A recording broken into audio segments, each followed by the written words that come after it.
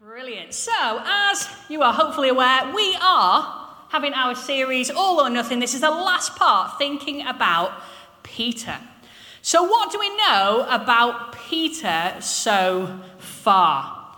So when Jesus meets Peter, he's actually called Simon. Well done, everyone. We do quite well at a Bible quiz here.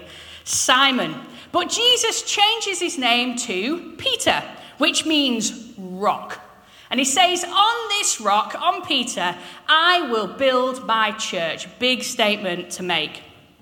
What else do we know about Peter? He was a fisherman. And Peter, from what I can read, doesn't appear to be the best fisherman. Because when Jesus met him, he hadn't caught anything. And so Jesus said, put the nets on the other side. And he did. And Peter caught loads and loads of fish. And another boat needed to come and help because there was so much. So then Peter, he walks on water. We hear about that bit. And a lot of people think about, oh, well, he did get a bit, scared and he did start to sink. And, we talk about faith. But Peter, he walked on water. That's pretty cool. Like, there aren't many accounts of people walking on water. This is absolutely amazing. Peter also prayed for lots of people. We hear stories of Peter praying for people and them being healed. And he was one of Jesus' closest disciples. Before Jesus died, Jesus told Peter that he would deny him 3 times before the cockerel crowed. That meant that he would say that he didn't know Jesus. And when the guards tried to arrest Jesus in the Garden of Gethsemane, Peter cut off the ear of one of the guards. He got really angry because they were trying to take Jesus away. Jesus then heals the guard's ear, because he can do that, easy peasy. And Jesus was taken off to be crucified. Peter then denied Jesus 3 times, as Jesus said he would. 3 times he said he didn't know Jesus. And then, as we know, the cockerel crowed. Peter then went back to being a fisherman. And another time, when Jesus meets him, he again didn't catch any fish. So I'm not sure why he went back to being a fisherman, but maybe he was good on other days. So he doesn't catch any fish, and a guy on the shore says, put your net over on the other side. And he's like, okay, so he does it. Probably doesn't seem to realize what's going on. And he caught loads and loads of fish, and the guy on the shore was Jesus, after he'd been raised back to life.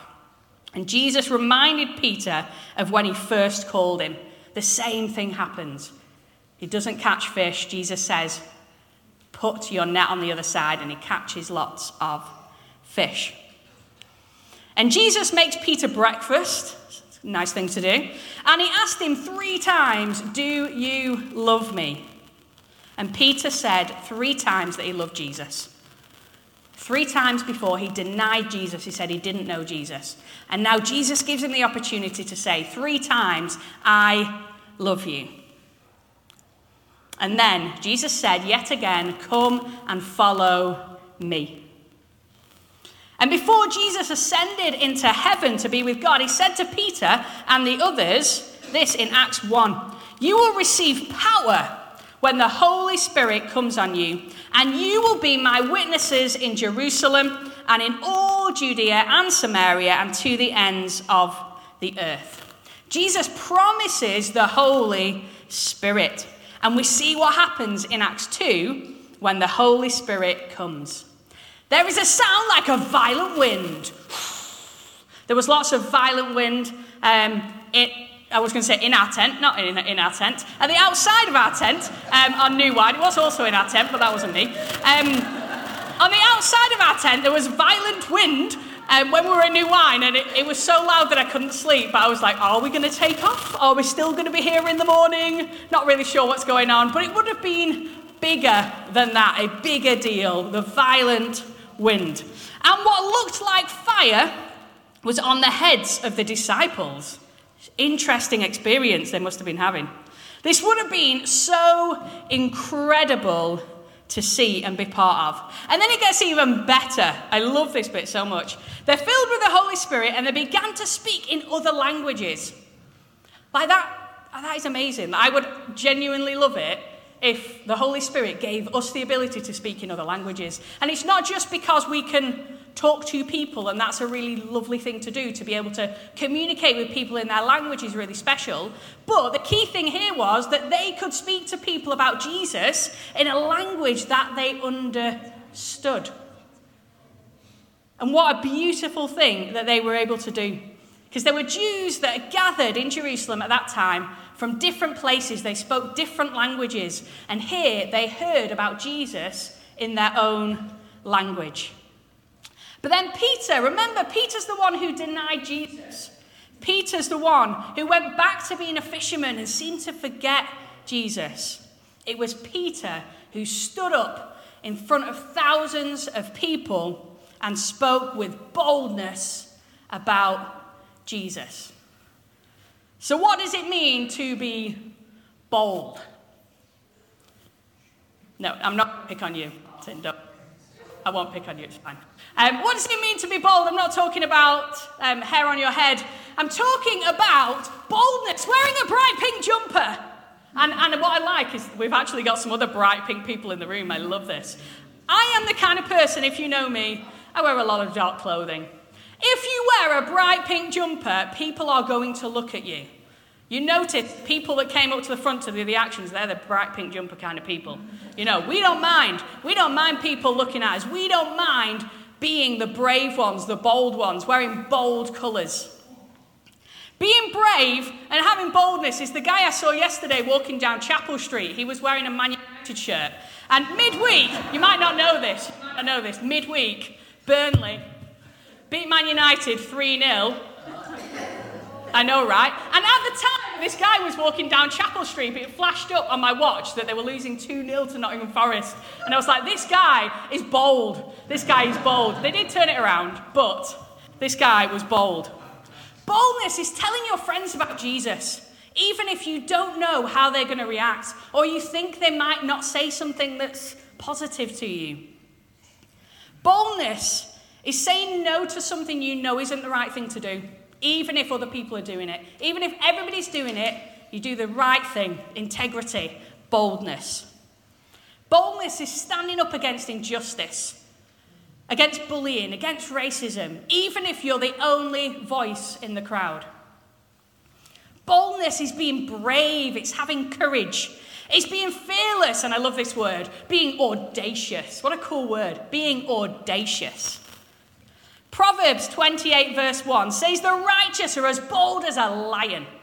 Lions are known for being fearless.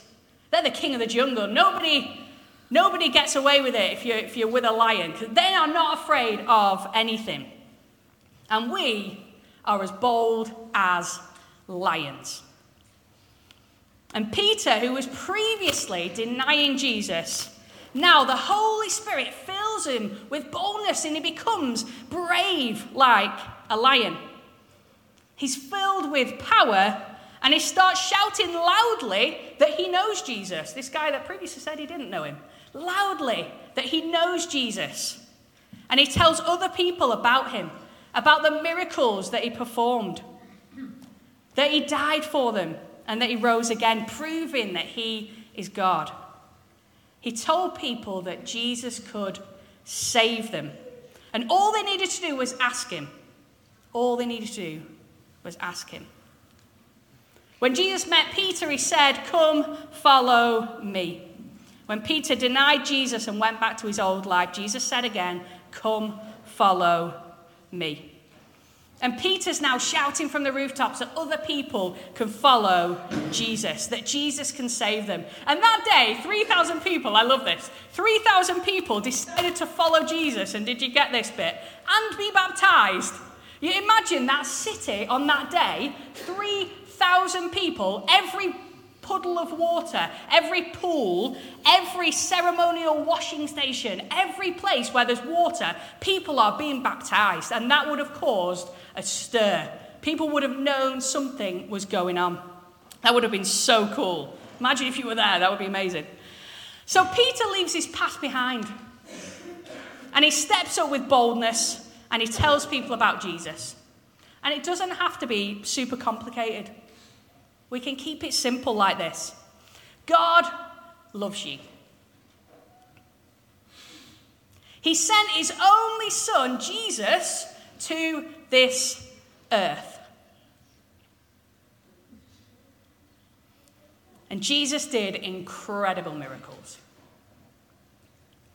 He died on a cross for you and for me. And he took the things that we've done that aren't good so that we can be forgiven. And Jesus rose from the dead, proving that he is God. And he sent the Holy Spirit to be with us and give us power. And we have a choice to follow Jesus. And it is the best choice that I ever made. And I have a great husband. He was the second best choice. Even better than that was following Jesus. And is that a choice that you want to make today? We have that opportunity. All who call on the name of the Lord will be saved. We have that opportunity to make that choice for ourselves. Perhaps you've never made that choice before, and this morning you think, actually, yeah, I want that. I want some of that. Or perhaps like Peter, you feel like perhaps you've walked away from God and you want to come back. Brilliant. We can do that too. We can choose to come back to him. And so I want to give you an opportunity to do that if you want to follow Jesus today. I'd like you to just tell God. You can simply tell God, I want to follow you. But sometimes doing something physical helps us to remember the decision we've made. So perhaps for you, you might want to put your hand on your heart. Or if you're feeling really brave, we're talking about boldness, you might want to put your hand in the air in front of all these people and say, yeah, I want to follow Jesus. So if you want to make a decision this morning to follow Jesus or come back to him, give him a sign.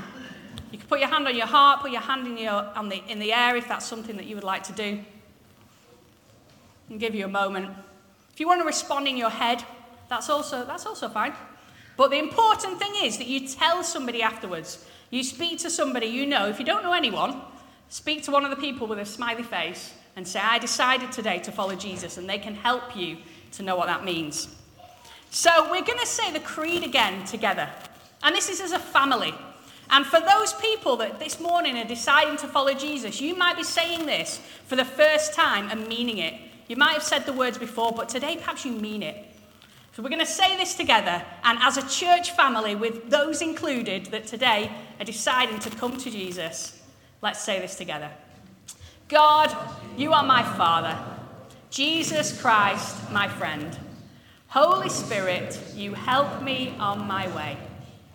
I believe in your name. I believe in your word. I believe in the cross. I am free. Amen.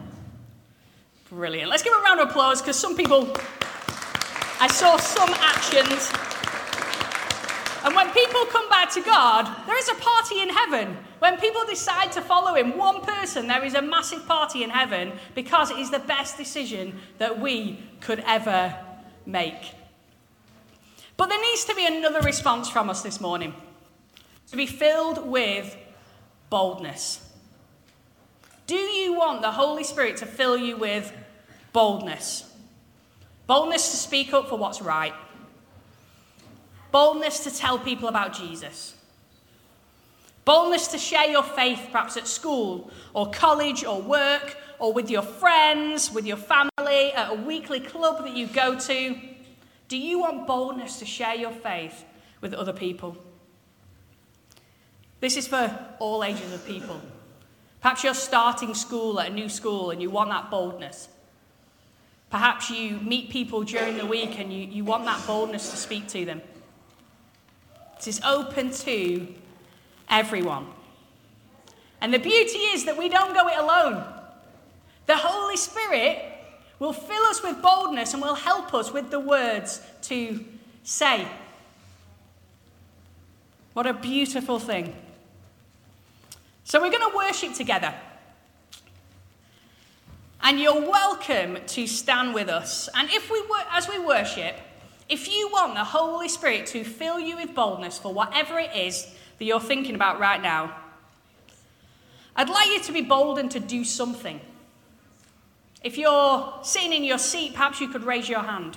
If you're feeling really bold and you want to practice boldness, you could come and stand at the front. And we can put our hands out like we're accepting a gift, if you want to.